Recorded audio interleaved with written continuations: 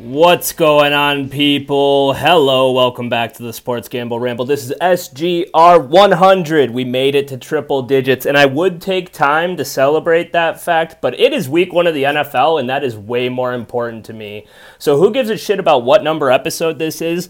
Let's talk football, because it's that time of the year. We're done doing our team previews. We are done doing our summer research, and we are ready to attack the lines for week one this year. There are a number of spreads that I've been looking at for the last 2 months or so since the week one lines have come out.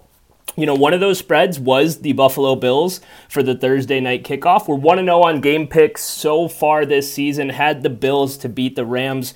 Actually had a bet locked in on the Buffalo Bills since the first week of the preseason. I have had an open parlay that I have been waiting to cash for the last month or so, and we are well on our way with 2 out of the 3 legs done. We need the Chargers to win this Sunday to close that one out. So before I get into my game previews, I do just want to give you guys a few general week one stats and trends, that are going to, get us through this week. They're going to provide us with some insight on some of the angles that we're going to be attacking and approaching. Just to start, in general, week one, usually a pretty gross week. A lot of these quote-unquote experts will tell you to be conservative week one and to not go and jump all in on some of these fishy lines that may be out there. I say fuck that. I put in enough work over the summer where I'm ready to attack these lines and see where my perception on these teams does not meet public perception. You guys will hear me say that like a broken record this season. That is the name of the game. I want to catch value where my opinion of a team and the opinions of the jackasses on ESPN don't line up. So that's what we're going to be doing this season. I can't wait for you guys to ride with me. Week one trends. Let's take a look at just the 2021 season. Last year, week one underdogs went 12-4 against the spread. If you go all the way back to 2005, which is where a lot of this data comes from, underdogs overall are 140, 125, and 6 against the spread. So yeah, that's not an overwhelming trend, but recent history, it definitely picks up there. So not only are we looking at dogs, but there are several specific situations that we're looking to play dogs in. So let's walk through them a little bit here. First off, you always want to pay attention to where the cash splits are in a game. Major red flags for me are when there's a large discrepancy, heavy amount of tickets on team A, but heavy amount of cash on team B. Or if just the general public and betting market is saturated, 80-20 split on the tickets, I'll usually, fade that action. It'll usually kind of send off my contrarian spidey sense here, where I say, hold on, is this too good to be true? What's going on? Is Vegas suckering the public in on this line? And that's usually what they're doing. So week one dogs that are getting less than 50% of the closing cash amount, 39-24 against the spread, that's 61.9%. Going further into that, week one underdogs who missed the playoffs in the previous year, since 2005, 73, 46, and 4 against the spread. That's also good for 61%, 61.3% to be exact. They cover those games by an average of 3.44 points per game. So those are dogs who missed the playoffs last year coming into week one. To pile on to that, the continuing trend of betting on bad teams or undervalued teams. Week one teams that won between 4 and 6 games last year beat the spread by an average of 3.78 points per game in week one. So you're looking to take some of those middle of the pack to below average teams that could potentially see a step up this year. On the inverse of that, teams that won between 0 and 3 games last year, they don't do well in week one. They're 12-9 against the spread from 2005. So you're not really looking to pick the bottom of the barrel. Let's take the Jets, for example. I'm not really looking to go out of my way to bet the Jets here. But teams in that more middling range, like the Texans and maybe even the Giants, if you want to make an argument, the Bears, I guess, in week one, they're usually a little bit friskier. And on top of that, Let's keep going with the week 1 dogs trends. We'll look at dogs of 6.5 or more points in week 1. 43-27 against the spread, 61.4% hit rate over the last 70 occurrences. And on top of that, one step further into this week 1 dogs trend, if we look at divisional matchups in week 1, divisional underdogs since 2005 in week 1, 58-36-2 against the spread. That's 61.7%. They end up covering by 1.96 points per game. And on top of that, week 1 divisional dogs since 2015, 28-9-1 against the spread. So I will try to remind you guys of those trends as we go through the games that they apply to here. My plan for this episode is to really spend more time on the games that I am more interested in and that I have done more research for, that I have stronger opinions, stronger angles, games that I will be betting. I would like to front load these episodes with those. I don't really want to waste your guys' time. I will cover all the games, but there may be some that we spend 8 minutes on. There may be some that we spend, a minute and a half on. We'll see. So I hope you guys enjoy the game picks this week. This is most likely the format that I'm going to be sticking to throughout the season. So let's not waste any more time, and let's get into it. So I said I wanted to start this episode out strong, and if you ask me, I'm coming out of the gate swinging here with this one. We're going to break down the Steelers and Bengals matchup here, 1 o'clock kickoff on Sunday. The Bengals coming off a Super Bowl appearance. Everybody's, golden boy this offseason, Joey Burrow and this upstart Bengals squad with their new offensive weapons, their shiny new toys, and their soon-to-be indoor practice facility out there in Cincy. The Bengals are minus 6.5 point favorites. Minus 270 on the money line. Pittsburgh plus 220 on the money line. Over-unders 44.5, excuse me, guys. And this is a game that I wanted to start with because I have a very strong opinion on it. This is one of my favorite picks of the weekend. I'm giving it to you right here off the bat in this episode. I love the Steelers plus 6.5 here. I told you guys we're going to be betting on dogs this weekend. We're going to be betting on divisional dogs. We're going to be betting on gross teams that the public is not looking at as far as the value on these teams. This Steelers team is so fucking gritty. So fucking gritty. They are going to fight in this game. They're going to play tough defense. The public is going to look at this and say it's Joe Burrow and last year's AFC champs versus the Steelers and Mitch Trubisky. There's no reason for the public, to have any sort of belief in this Steelers offense right now with a bad O-line.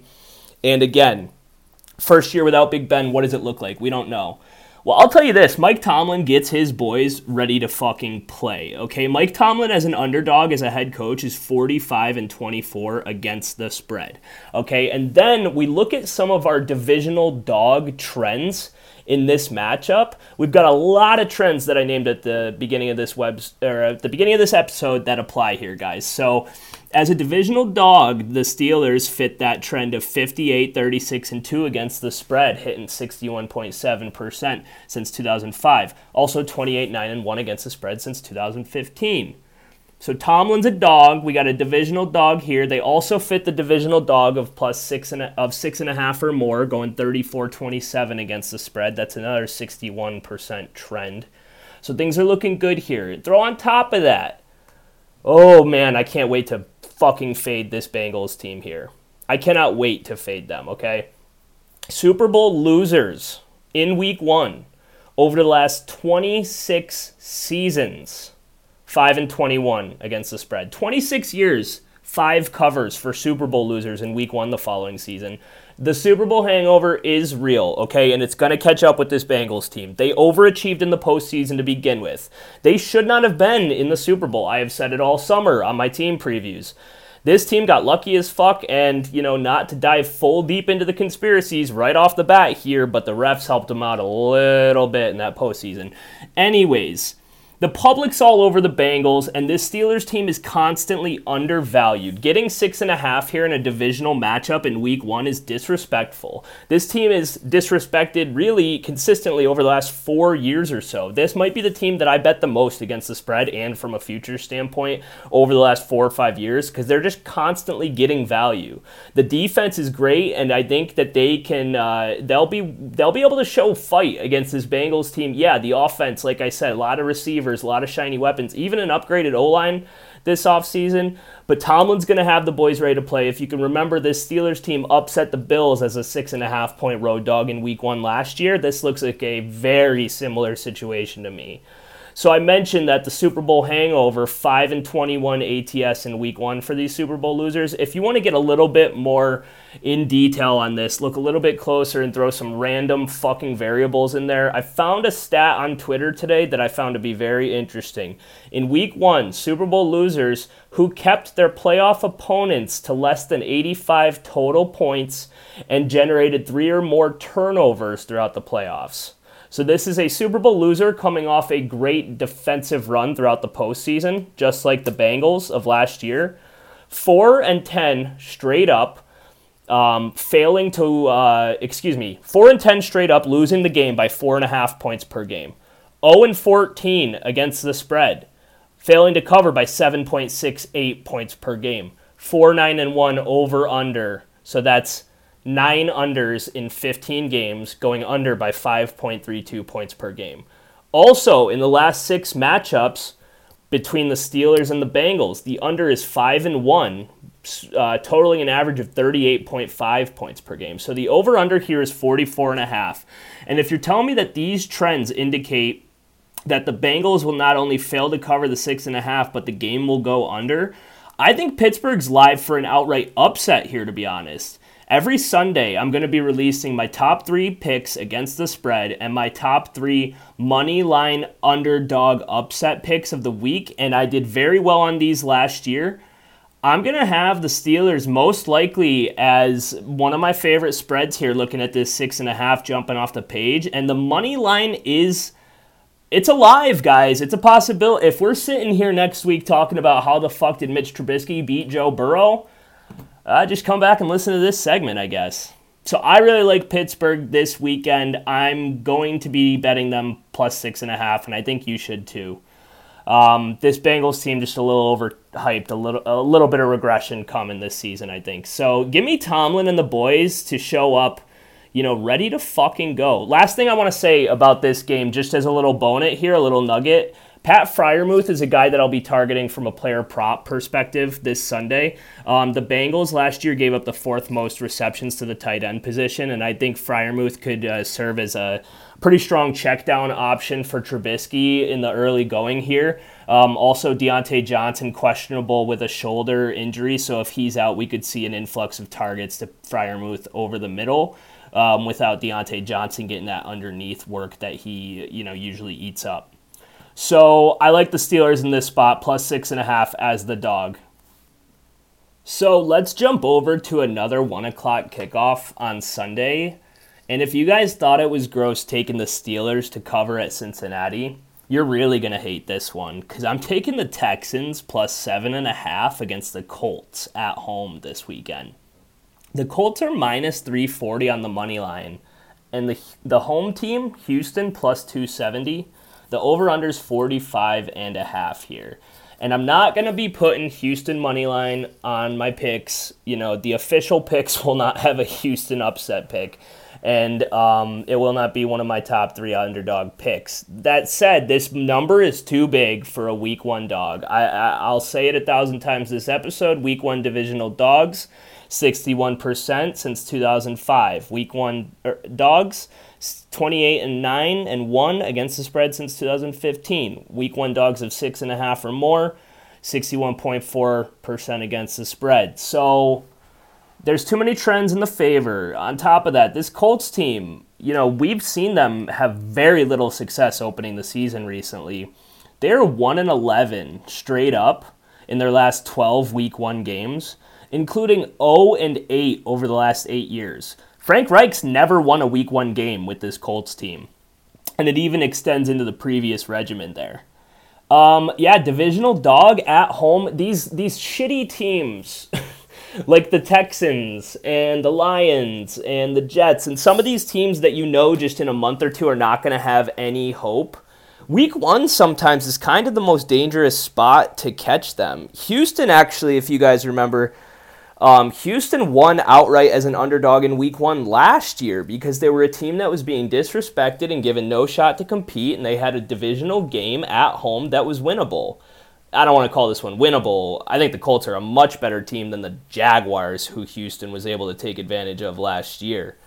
But that said, too many points. Again, just too many points for a Week 1 matchup. This line indicates that if it's an Indy, it's a 13.5-point spread, and that's too many points to be laying, in Week 1 really anytime. If we can look at the Houston side for a quick minute, I think they're being a little bit disrespected. The offense has some guys that can keep up a little bit, and I think just from a locker room standpoint and a coaching standpoint, Lovie Smith, the new head coach of the Texans, he's actually 9-2 against the spread as a divisional dog of 7 or more points in his career as a head coach in the NFL. And Lovey, in a Week 1 situation where he's had all summer to get these guys to say, hey, who fucking cares?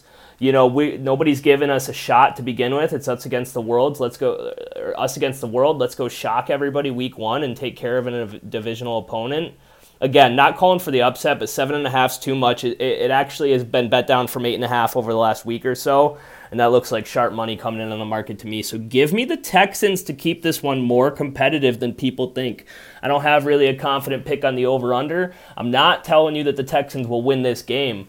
But if you're looking at the Colts minus 1.5 as a layup teaser, or if you're looking at that 7.5 as a gimme, I'm just telling you, beware, because this one looks a little sneaky, a little stinky to me. Last thing I have to say about this matchup, the Colts not completely healthy for this Week 1.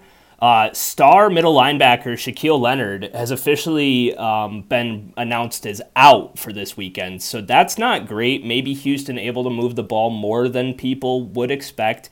And also the Colts offensive line, their starting left tackle is Matt Pryor this weekend. It looks like he's the starting left tackle for the season. And as a Colts fan and as a holder of a Colts to win the AFC South future, that's concerning to me. Matt Pryor is a former 6th-round pick at right guard for the Philadelphia Eagles, and he's starting at left tackle for this Colts team. So I have my concerns just from a health standpoint. I think getting Darius Leonard back on that defense will be huge from them, but they don't have him this weekend. So, again, just something to be aware of here. The next game that I want to talk about is the Packers at the Vikings this Sunday. We're jumping into that 4:25 kickoff time frame, and we're sticking with the divisional matchups. I didn't do this on purpose, but I'm thinking we might as well just start this episode with all the divisional games because it just happens to be, by coincidence, they are some of the games I'm most interested in. There's some of the games with the most telling trends and stats that we can apply to them, and there's some really intriguing, narratives and storylines. The Packers have given us plenty to talk about for the last 3 or 4 off seasons here. Aaron Rodgers on his little podcast tour, I'm not going to sit here and call Rodgers a douchebag or anything. I'm a Rodgers fan.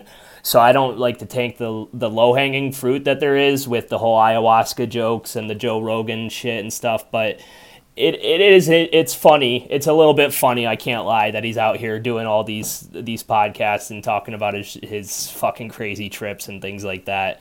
But this is football. This isn't, a sweat lodge in the Amazon. The Vikings here are 1.5-point home dogs in Week 1. They're minus 102 on the money line with the Green Bay Packers at a minus 116 favorite. And the over-under right now is at 47. Was it 47.5 yesterday? I believe it's hovering around that number. But look, this is a game where I'm eyeing another home divisional dog as a potential upset. This fits a lot of our Week 1 trends. Let's go through it again. Week 1 divisional dog since 2005, 61.7%. Week 1 divisional dog since 2015, 75.7%. Also in this game, I like the over quite a bit here. The over in this, the last 4 matchups between the Vikings and Packers, it's hit all 4 times. And in the Vikings games last season where the over-under was at 47 or less, that happened 6 times. They hit all 6 of them. For the Packers, they were in 9 games last year with the over-under of 47 or less, and they hit in 6 of them. So that's 2/3 for the Packers and 100% for the Vikings last year. This is 2 strong offenses.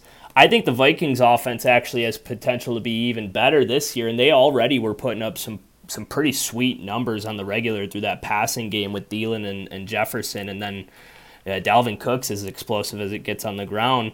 I think Green Bay, maybe some chemistry issues early on offense here that helps the Vikings, snag this week 1 and get a leg up on the division.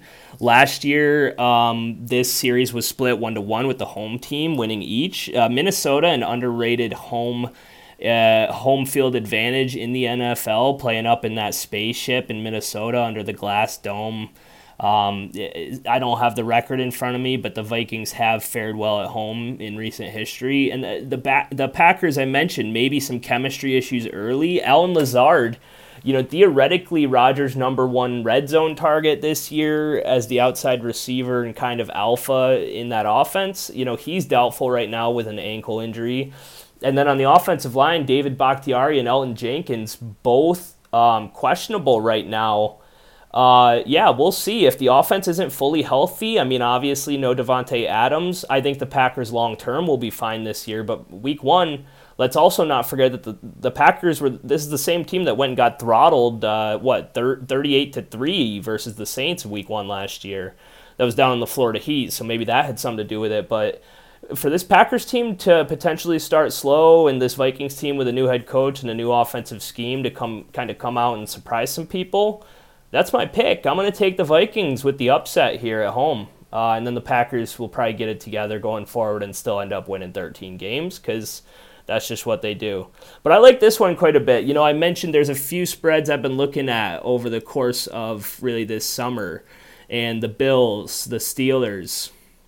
This Vikings spread was one as well. It's been at +1, 1.5 pretty much all summer, and I think Joe Schmo is just looking to take that easy Packers money line when in reality it won't be so easy. Let's jump into another divisional matchup while we're here. We got the Chargers -3.5 at home taking on the visiting Las Vegas Raiders.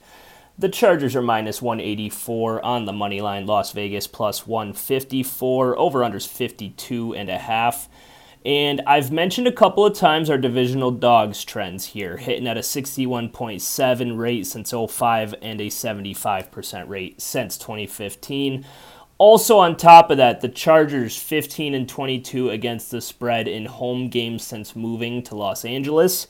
And Justin Herbert, 5-9 against the spread as a favorite of 3 or more. That said, give me the Chargers. I don't care. The funny thing about stats is they can go both ways there, and I've used these trends in my favor on this episode throughout, but in this game, I'm going to tell you, I don't care. I'm throwing them out. They won't hit every time. As you can see, 61% gives us a large margin for error here. This is one of the games that I'm willing to stick my neck out and say that these trends will not apply. The Chargers, 3.5. First off, rule of thumb in gambling, you take the 2.5, you lay the 3.5. These books are trying to steal your money. That is what they do. These Vegas sports books have been in business for half a century, maybe longer. I don't know. I should do more research. What I'm saying is they are masters of reverse psychology behind these books. And if you can catch on to that and you can start to learn how to fade your initial gut instinct a little bit, like I have over the last few years, to where my fucking gut is completely reversed on what it really should be, and somehow it helps me win football games, I'm looking at this and I'm saying I will gladly lay the hook on that 3.5. Give me the Chargers to handle business. I believe in this Chargers team. I believe in the personnel they have added over this season. If you look at the way that the sports books are indicating the overall success of these teams coming into the season, it is overwhelming how much more confidence the sports books have in this Chargers team to do things like win their division or make the playoffs or compete for the Super Bowl compared to this Raiders team. And I know the Raiders were in the playoffs playoffs last year, and I know that they brought in Devontae Adams, and I know that they signed Chandler Jones, and I know that they did a lot of very impressive things this offseason, but this Chargers team is ready to legitimately compete, where this Raiders team, I'm sorry, but with the new head coach, I think there's maybe some turnover here. I think the defense regresses quite a bit. Now, they have a pass rush, but to be honest, they don't have much else besides the whole Max Crosby-Chandler Jones tandem there. I don't like their second level at all in that defense, and I think Justin Herbert's going to fuck this team up through the air. So I like the Chargers quite a bit here, lay the 3.5. I mentioned I have had a parlay open since week 1 of the preseason. That parlay was the Ravens money line week 1 because you just take the Ravens in the preseason no matter what. It was the Bills minus 1.5 last night, and the last leg of it is the Chargers to cover or to win on the money line minus 200. I was not fucking around with the 3.5 on a month in advance parlay. That said, I'll probably double down. I'll probably go ahead and lay the hook here. This is one of my favorite picks of the weekend as well. I don't care what those trends are implying. I will take Justin Herbert to take a step up in leadership, in accountability, and in being able to get the job done this season. Give me the Chargers. We got another divisional matchup to break down here as the Patriots head down to South Beach to take on the Dolphins. Miami, a 3.5-point home favorite, minus 172 on the money line. New England, plus 144 as the dog, over under 46.5. And this is another game where you could take those divisional dog trends and apply them here. 61% since 2005, 75% since 2015. You could also look at the head coaching matchup and say, hey, Bill Belichick, 21-13 against the spread with extra time to prepare. 11-0 straight up in his NFL career against rookie head coaches. Hey, man, first time for everything, right? Make that 11-1 after this week. Give me the Dolphins to cover as the favorite at home versus Billy B. This New England team, a lot of question marks for me. I'll just tell you straight up, I am a bigger believer in the Dolphins for the season this year. I think New England making a lot of changes to that offense, trying to implement the zone running scheme here. And really, the identity of that offense was the power running scheme last year. It's going to be interesting to see, how Mac Jones looks in his second year here. Not many pass-catching weapons to get excited about, and if the run game is, basically undergoing a complete overhaul in scheme, I'm kind of worried as far as what the cohesion is going to look like on offense for New England. Miami, on the other hand, I was considering doing an episode here this offseason, and time just slipped away from me, of maybe like the top 5 teams that I'm most excited to watch this season, just in reference to like off-season changes, maybe head coaching changes or upgraded personnel. The Dolphins make that list for me. Minus 3.5 here. I just talked about being willing to lay the hook there at the 3.5 on the wrong side of it, and I'm willing to do it again here for Miami. I think that McDaniel comes in here and the offensive system that he brings over from Shanahan there, I think he's going to be able to get his guys into space and be able to get creative here, even if it is against a Belichick defense. The continuity at the coaching staff in New England, Matt Patricia calling plays and Joe Judge doing whatever the fuck he's doing over there, I don't really trust them to have their shit together on the offensive side of the ball like I do with the Dolphins here. And maybe Belichick just keeps that defense, on par, and that's how I end up on the wrong side of this one. But again, I really think that Miami, with the upgrade, Tyreek Hill and Jalen Waddle, that's a lot of speed at receiver. And I think that the Dolphins are going to surprise some people. I'm not a Tua hater by any means. I'm not a Tua, truther by any means. I'm not putting a gold jacket on Tua, but do I think he can facilitate offense at an NFL level? Absolutely. We've seen the Shanahan system be, very simple for quarterbacks to kind of act as a point guard and a distributor. I talked about it on my 49ers episode about how Trey Lance really doesn't have to put the team on his back because that role in the 49ers offense, you don't have to be Patrick Mahomes in order to move the ball with the zone running scheme and the quick screens and this and that. And I just think that Miami, their offense is going to be much more exciting to watch this year. And I like them, to handle business here and get off to, maybe a surprisingly hot start with the general public more likely more confident in, more trustworthy in the consistency of that Patriots program. Give me the Dolphins to take a step up this year, and give me the Dolphins to win in week 1. So honestly, this is the divisional matchup with the least interest to me personally. We got the Saints heading to Atlanta. Atlanta's a plus 5.5 home dog. New Orleans minus 225. Atlanta plus 190. Over-unders 42.5. And, aside from the same old divisional dog trends that I've repeated time and time again, week 1, 61.7% since '05 and 75% since 2015. There's not much else that I have here. I will tell you, Atlanta also looks to be getting less than 50% of the cash currently, and I don't expect with these splits for that to change come closing time on the line Sunday afternoon.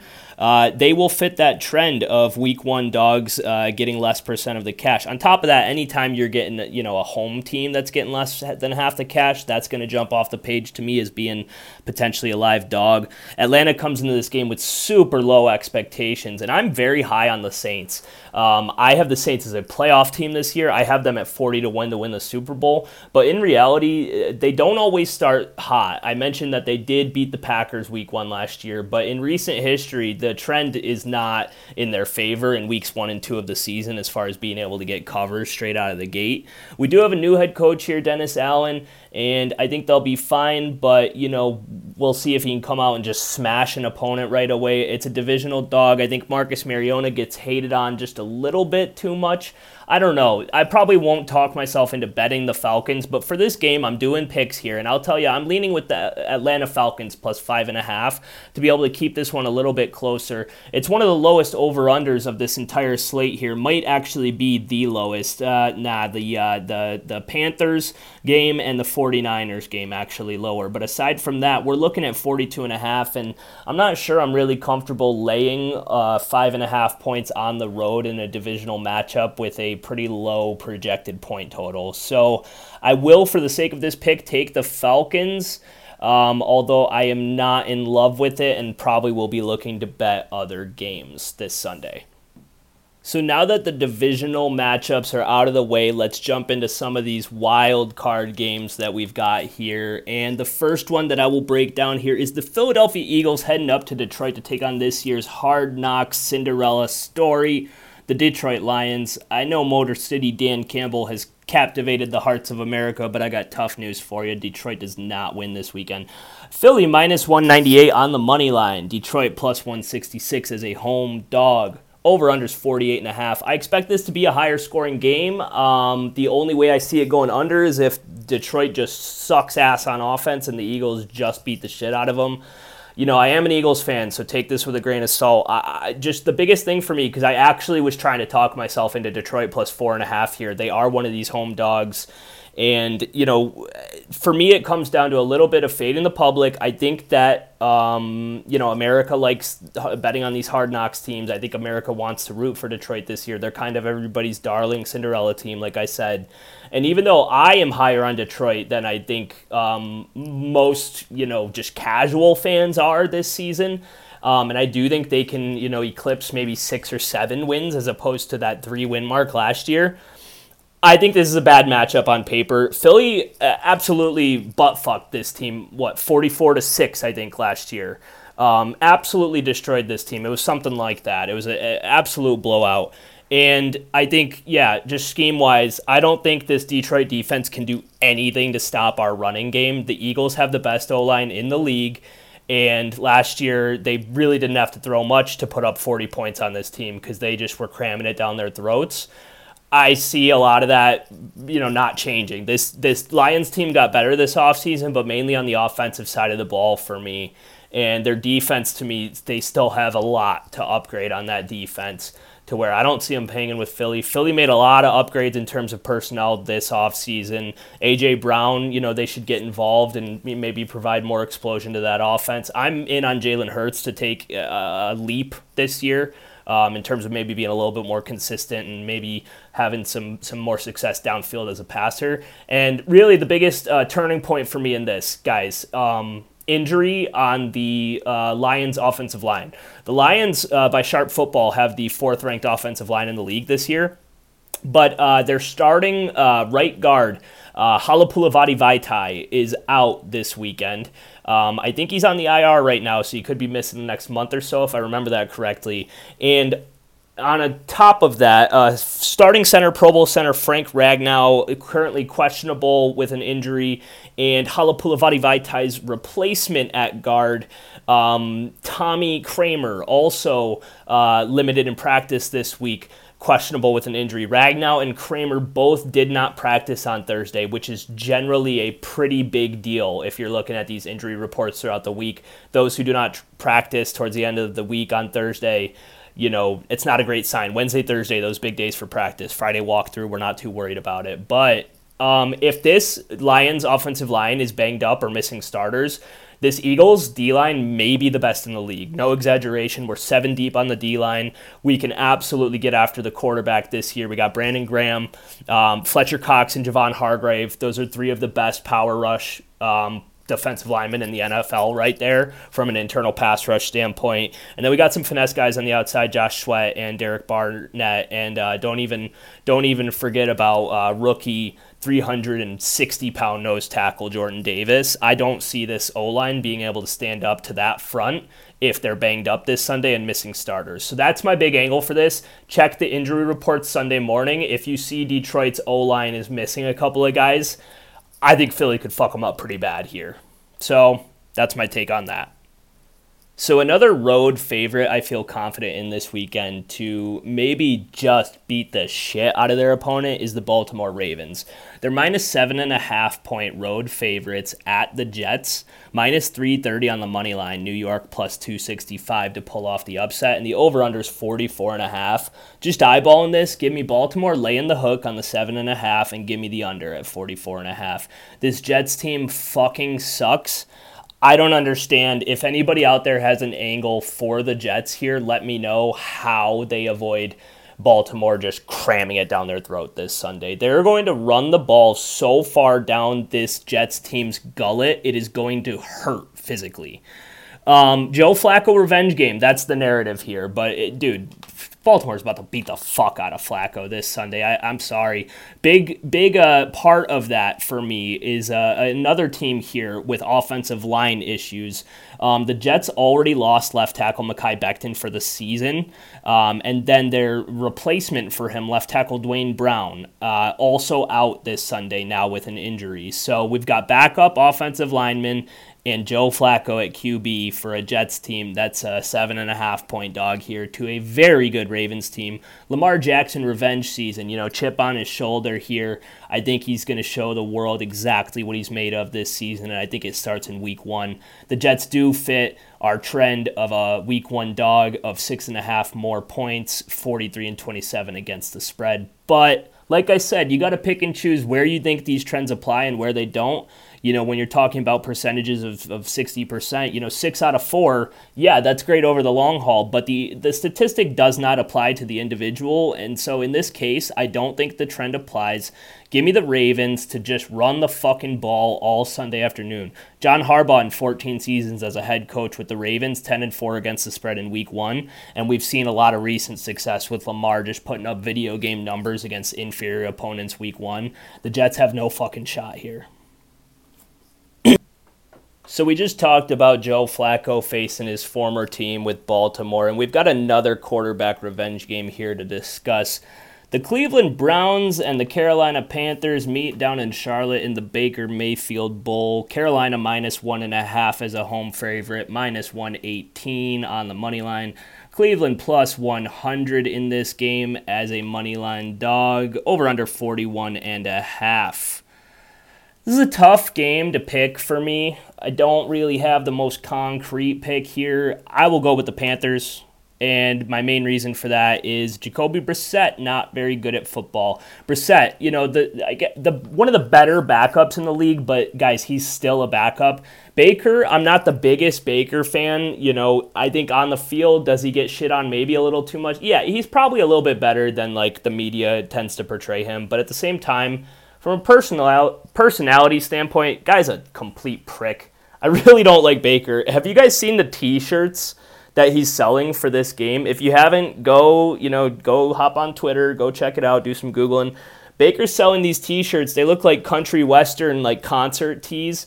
It's like Baker Mayfield, live and unleashed, one night only, or one day only, Carolina versus Cleveland. He's wearing a big cowboy hat and got a nice buck tooth, and there's a broken dog collar on there, unleashed as a, off the leash, no longer on the leash of the Cleveland Browns. I'm sorry, Baker. Newsflash, this game's only a big deal to you, dude. Like, the other 53, 52 guys, whatever it is on the Panthers, this is not a revenge game for them. They don't care, dude. Like, you can go and print your fucking T-shirts up, but, like, this is why I'm having a tough time picking the Panthers. It's because the number says, yeah, take the Panthers. Jacoby Brissett, 8-20 straight up on the road as a starter, only averages 6.08 yards per attempt. I think it's going to be a lot of checkdowns for this Browns offense. You can stack the boxes against Chubb and Hunt, and really, they don't have receivers to stretch the field. Peoples-Jones is a decent deep threat, but can Brissett connect down the field? Not sure. We don't know what we're going to get from Amari Cooper and a rookie David Bell here at the receiving core. And I'll pick Carolina, but again, just to discuss the narrative real quick, I mean, this is kind of a revenge angle for the entire Browns defense too, right? Like, to me, it's a revenge game for Baker, but it's a revenge game for all 11 of those guys that are going to be hunting Baker down for 3 hours on Sunday. So this is a game that I can't bet, personally. It's gross. Personally, I kind of might be rooting for the Browns just because, as you can tell, I don't like Baker. I think, maybe he salvages his career, but to me, the fact that he's printing T-shirts up and worried about playing against his former team here, he's got his priorities out of whack. So, I don't know. This is going to grab a lot of headlines. It's going to get talked on SportsCenter, and, it's going to make for some cute, social media shit and some articles. But I'm not looking to bet it too much. I'll take the Panthers by default, I guess. We'll keep it moving with another pretty gross matchup on the Sunday window. We got Jacksonville heading to Washington, the first game in Commanders team history. Look at you guys. You did it. Good for you. Washington minus 2.5 point home favorites, minus 142 on the money line. Jacksonville plus 120 as the road dog. Over under 43.5. Give me the Jags, dude. Urban's gone. This team is getting ready to get off to a fresh start here. And to me, it's all about narrative here. This is Peterson versus Wentz, right? This is like the Eagles reject bowl over here. The Super Bowl 2017 Misfit Toys game. And I'll give the advantage to Peterson after having coached Wentz in Philly for, 4 or 5 seasons, however long they lasted together over there. I'll give the coach or the mental edge in here to the coach, not the quarterback. I think Peterson knows Wentz's strengths and his weaknesses. If there's anybody that has seen Carson Wentz get himself in and out of trouble more probably than anyone, it's Doug Peterson. So I'll give the advantage to Jacksonville. I think also it's an interesting angle here that this Jags team is the same team that ended Wentz's time in Indianapolis in that Week 18 bloodbath. And, psychologically, I'm gonna go forward with the assumption that Carson Wentz is mentally broken, unfortunately. He used to be my favorite player in the NFL, and now I'm looking to bet against the guy when I can, because his psyche is damaged after the way that Philly kind of did him dirty there, and then Indy giving up on him after only 1 year. And just, when's the last time the guy, read an article or heard, a fucking radio host actually say anything good about him? Probably not a whole lot. So unfortunately, Wentz is broken. And I think having to face this Jags team that broke him last year, probably not great mentally. So give me the Jags. Lastly on this game, Washington 11-23 against the spread in September home games since 2001. Give me the Jags to bounce back here with their new head coach. Maybe Trevor Lawrence actually looks like an NFL QB. Who knows? Maybe they have to win it by, like I said, confusing Wentz and forcing him into bad positions. But I'll give the advantage to Jacksonville here. Give me the plus 2.5 and give me the money line plus 120.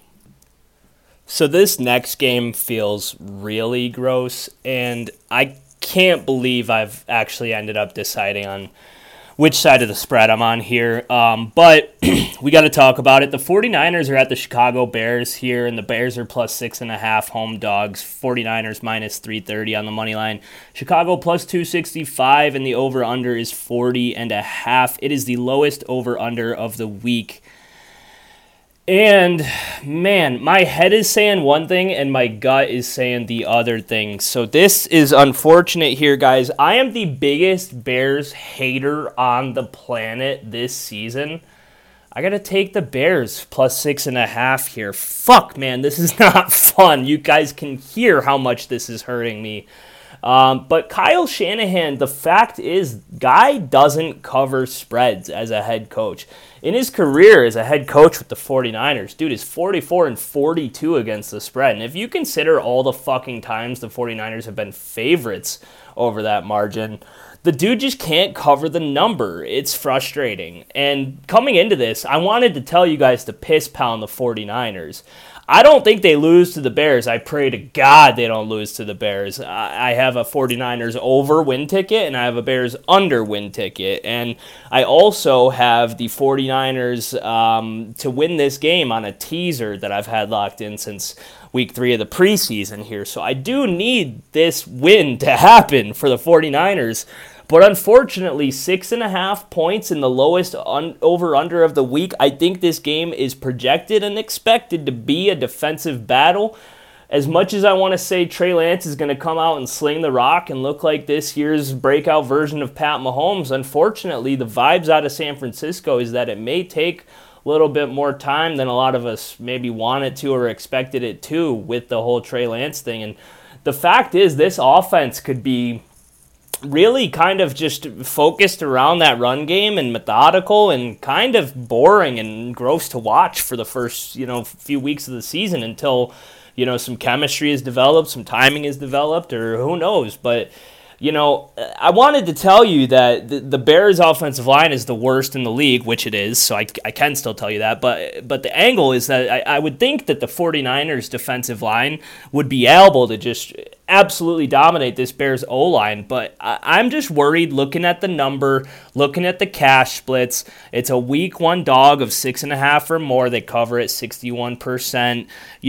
There's a lot of things here just as far as setting off my contrarian spidey sense. I love taking these 6.5s, especially as a home dog, and it's too many points to lay with a Shanahan team with the questions at the offense as far as the cohesion and the quarterback position. I'm not going to bet on the Bears. I'm going to be sitting here praying that I'm wrong about this game. But to be honest, guys, as much as I want to give out 49ers minus 6.5 here, I think the pick is Chicago plus 6.5. So do with that what you want. It's a stay away game for me. I'm just here to tell you that 6.5 for the 49ers, maybe too good to be true, in my opinion. We'll see, but this one makes me a little nervous. If you guys couldn't tell, we are in the gross as fuck section of the podcast here, and we're going to keep it moving with that trend. We're going to talk about the Giants and the Titans, maybe the grossest game of the weekend, right? Who the fuck is going to be watching this one?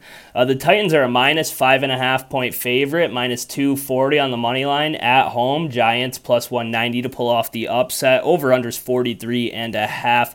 I got a couple of stats here for you. The Titans in non-conference home games under Mike Vrabel, 28-18 against the spread. On top of that, Daniel Jones 5-14 on the road straight up as a starter in the NFL. I will lay the points with the Titans minus 5.5. I'll say this isn't my favorite. This is not one that I will be betting, I don't believe. But I'll fade Daniel Jones as many times as I can here until we don't have the opportunity anymore. The Titans, I'm not optimistic that they will stay as strong as last year. They're actually dealing with some injuries right now.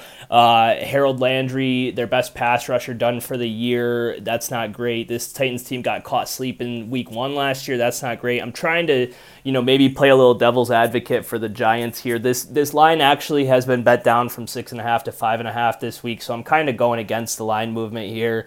it's not a game that I really have researched much, and it's not a game that I'm looking to go out of my way to bet, to be honest. The Titans have a lot of question marks with the turnover at receiving. No A.J. Brown, no Julio Jones, Robert Woods coming off an ACL tear, Treylon Burks, rookie with asthma and conditioning issues, who we don't know if this guy's going to be a complete bust or if he's this year's version of Jamar Chase, where nothing but bad press throughout training camp and all of a sudden he comes out and goes for 1,400. We don't know. There's a lot of vacated targets here in this Tennessee offense, but for me, I'll take the coaching advantage of Mike Vrabel versus, Brian Daboll in his first game as a head coach. Maybe I am talking myself into a Titans bet here, but yeah, if I have to pick this game, I'll lay the 5.5 with Tennessee at home against just a flat-out bad Giants team. Last of the Sunday afternoon games, we got the Chiefs as a 5.5-point road favorite in Arizona. Chiefs are minus 250 on the money line, home dog plus 205, over-unders 53.5. This game's going over. I'll probably just bet the over in this one. I'll tell you guys straight up, this should be a shootout. I don't see how these two teams don't combine for maybe 65 points this Sunday. I want all the fantasy pieces. I think that these quarterbacks should just go back and forth and have themselves a fucking day here. The Chiefs have some downgrades in personnel on the back end of that defense, losing, I believe, Tavarius Ward and Tyrann Mathieu this offseason. They're going to be relying on a rookie Trent McDuffie in coverage back there. And the Cardinals have one of, the worst secondaries on paper in the NFL. Their corners, you probably won't recognize by name. The only starter there in the secondary really is Budda Baker. Offensive shootout here, I'm calling. I'm going to go with the Chiefs on the spread here. The Chiefs, under Andy Reid, 6-3 against the spread in week 1. What else we got? Mahomes, 30-21 against the spread as a favorite of single digits or less. The Cardinals dealing with some injury concerns. Zach Ertz questionable with a calf issue. Rondale Moore questionable, really looking more like doubtful, probably out this Sunday as of the latest news I'm seeing here, recording Friday afternoon. The Chiefs, I mentioned, 6-3 against the spread in week 1s with Andy Reid. Their last 4 years in week 1, they're averaging 36.25 points per game. That's right, since 2018, 36.25 points per game for the Chiefs offense. And it's just kind of bad vibes for this Cardinals team this offseason. I'm not as high on them due to the lack of talent in personnel on that defensive side of the ball. The O-line's not very good. You could say that maybe Kyler has a chip on his shoulder, but to me, he doesn't really strike me as that's going to make me play better kind of guy. It almost seems like he's the kind of dude that wants to just pout and bitch and go play his video games. So give me the Chiefs here to take care of business. J.J. Watt on the Cardinals defense also questionable right now day to day. With a calf injury as well and no practice on Wednesday. So they lost Chandler Jones this offseason. JJ could be out or limited. We got Ertz and Rondale Moore both on the injury report. No D-Hop because of a suspension for the first 6 games. If Kyler and Hollywood Brown don't connect for a 50-yard touchdown on every drive, I'm not sure how they can cover this number here. So give me Kansas City to do what Kansas City does. They'll put up big numbers, and they'll cover a number on the road here. Sunday Night Football, we got the Tampa Bay Buccaneers going into Dallas as a 2.5-point road favorite. Dallas, plus 116 on the money line. Tampa Bay, minus 136 to win the game. Over under 50.5. And I love the Bucs in this spot. Absolutely love it. Give me any and every excuse to bet against the Cowboys on national television. I will do it every fucking time. This reminds me a lot of this Thursday night kickoff game between the Rams and the Bills. The Bucs, to me, in this situation as a road 2.5-point favorite, similar to how Buffalo was road 2.5-point favorite in prime time.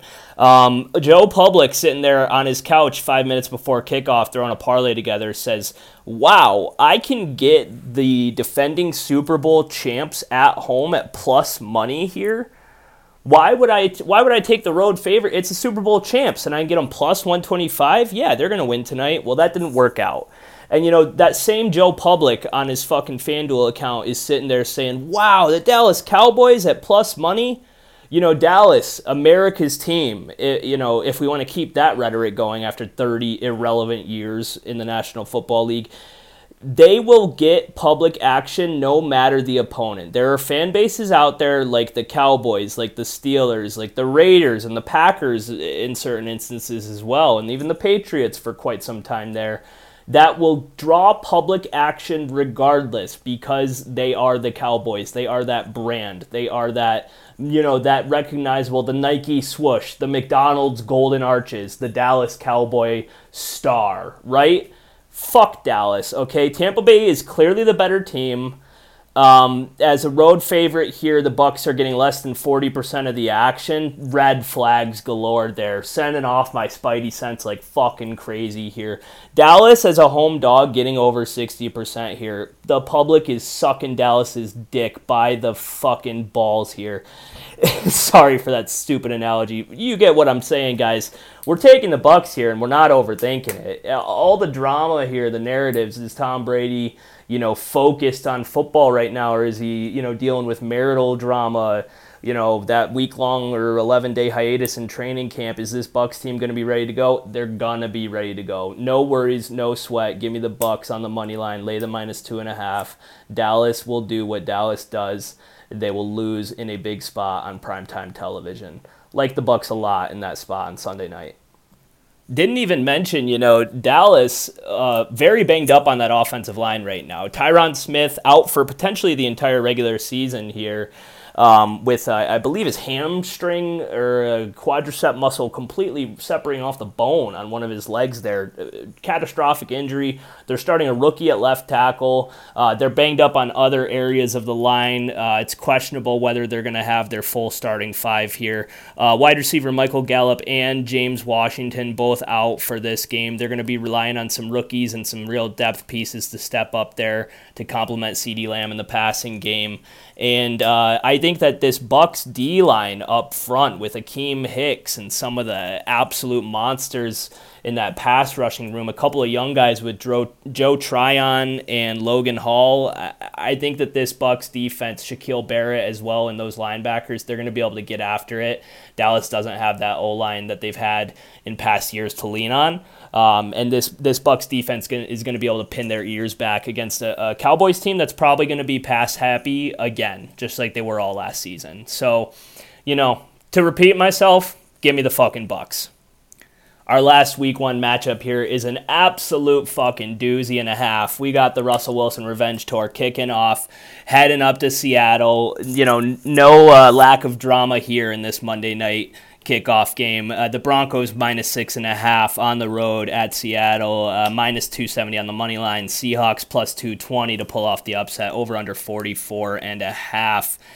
And man, this 6.5, I told you guys, these 6.5s and 2.5s really jump off the page to me. And I want to sit here and say that Denver -6.5 is too good to be true, and that you should be looking to take the value on the home dog here, getting 6.5 early in the season. But you know what? Can't do it. Give me Denver -6.5 here. This is a line that moved from 4.5 to 6.5 over the last month or so, and to me, that's the biggest indicator that tells me it's safe to bet on Denver here. That is a pretty drastic jump in line movement. I think that this narrative is pretty easy, to spout here. Russell Wilson's going to go the fuck off week one. That's my take, and I'm sticking to it here. If I have to change my opinion, we'll see. But I just picked a lot of dogs to go ahead and show up Sunday, and I think that we see the weekend end with a favorite, kind of just making the public once, for one last final time in week one say, do I actually understand anything about what the fuck's going on here? Can I figure this shit out? Because we've got, a road favorite covering on Thursday night, and then we've got home dogs eating on Sunday, and then we've got another road favorite on Monday to close it out. But that's the situation I see playing out based on personnel, based on the rosters here. I don't see how Seattle can cover the firepower that Denver is going to be hitting them with on offense. Seattle, just not a good roster in general. And, maybe Pete Carroll can get them up and get them motivated and get this team to rally for this one game. Kind of similar to almost how I talked about, like, Lovie Smith's angle with the Texans. That veteran head coach that can get a little bit of rah-rah for a week or two, I think Seattle will become exhausted over the course of this season as the losses continue to pile up, but maybe they have a little week one energy here. And let's not forget, just like I talked about in that Browns-Panthers breakdown, this is a revenge game for Russ, but it's a revenge game for 53 guys in Seattle. So if there's anything that makes me nervous about my Denver pick here, it's those factors. That said, gut check, give me Russ to fuck this team up. I'm a big believer in Russ and this Broncos team. I've actually picked them to win the AFC West this year in the most loaded division in football. I've got Denver coming out on top. I really think that this whole breakdown is basically Russ, right? And I'm just going to be on Team Russ here. I'm not going to bet against him in this spot.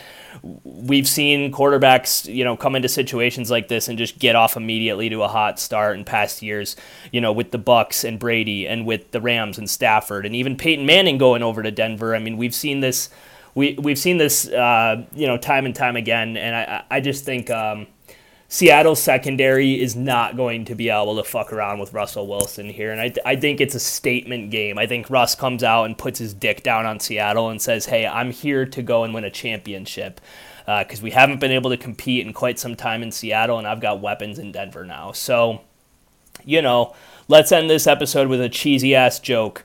Let's ride, right, Russ? Let's ride. We got to say it. We had to say it here. If we're picking the Broncos, we had to say it at least once.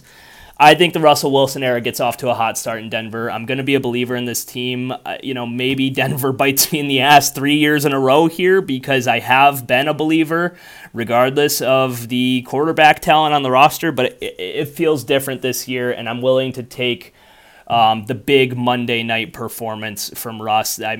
I just, at the end of the day, if I lose this pick, which side am I going to feel like more of an asshole for picking? I'll sleep at night better if I go with the Broncos on this one. So that's the pick for me. It's pretty simple. And that's going to do it for my episode here, guys. We made it through all the picks. I'm trying to keep these relatively clean, keep the pace up here. So hopefully we accomplished that. I reserve, my final picks for Sunday morning. I will be putting out a video Sunday morning giving out my 3 top spread picks and my 3 top underdog picks. So pay attention for those Sunday mornings on the Instagram page at SGR Pod. If you guys did not like the way that I covered your game of your favorite team or the game that you were most interested in, or if you guys have any additional information for me that I have not gone over on this podcast, I'll take all the fucking info I can get if you got something for me over here. So hit me up, Instagram and Twitter at SGR Pod. Until then, guys, this is the week 1 episode. This has been SGR 100. I cannot wait to place some of these bets this Sunday. Hope you guys have plenty of good luck on your side as well if you get down on any of this action. I will talk to you next week, and until then, ramble on.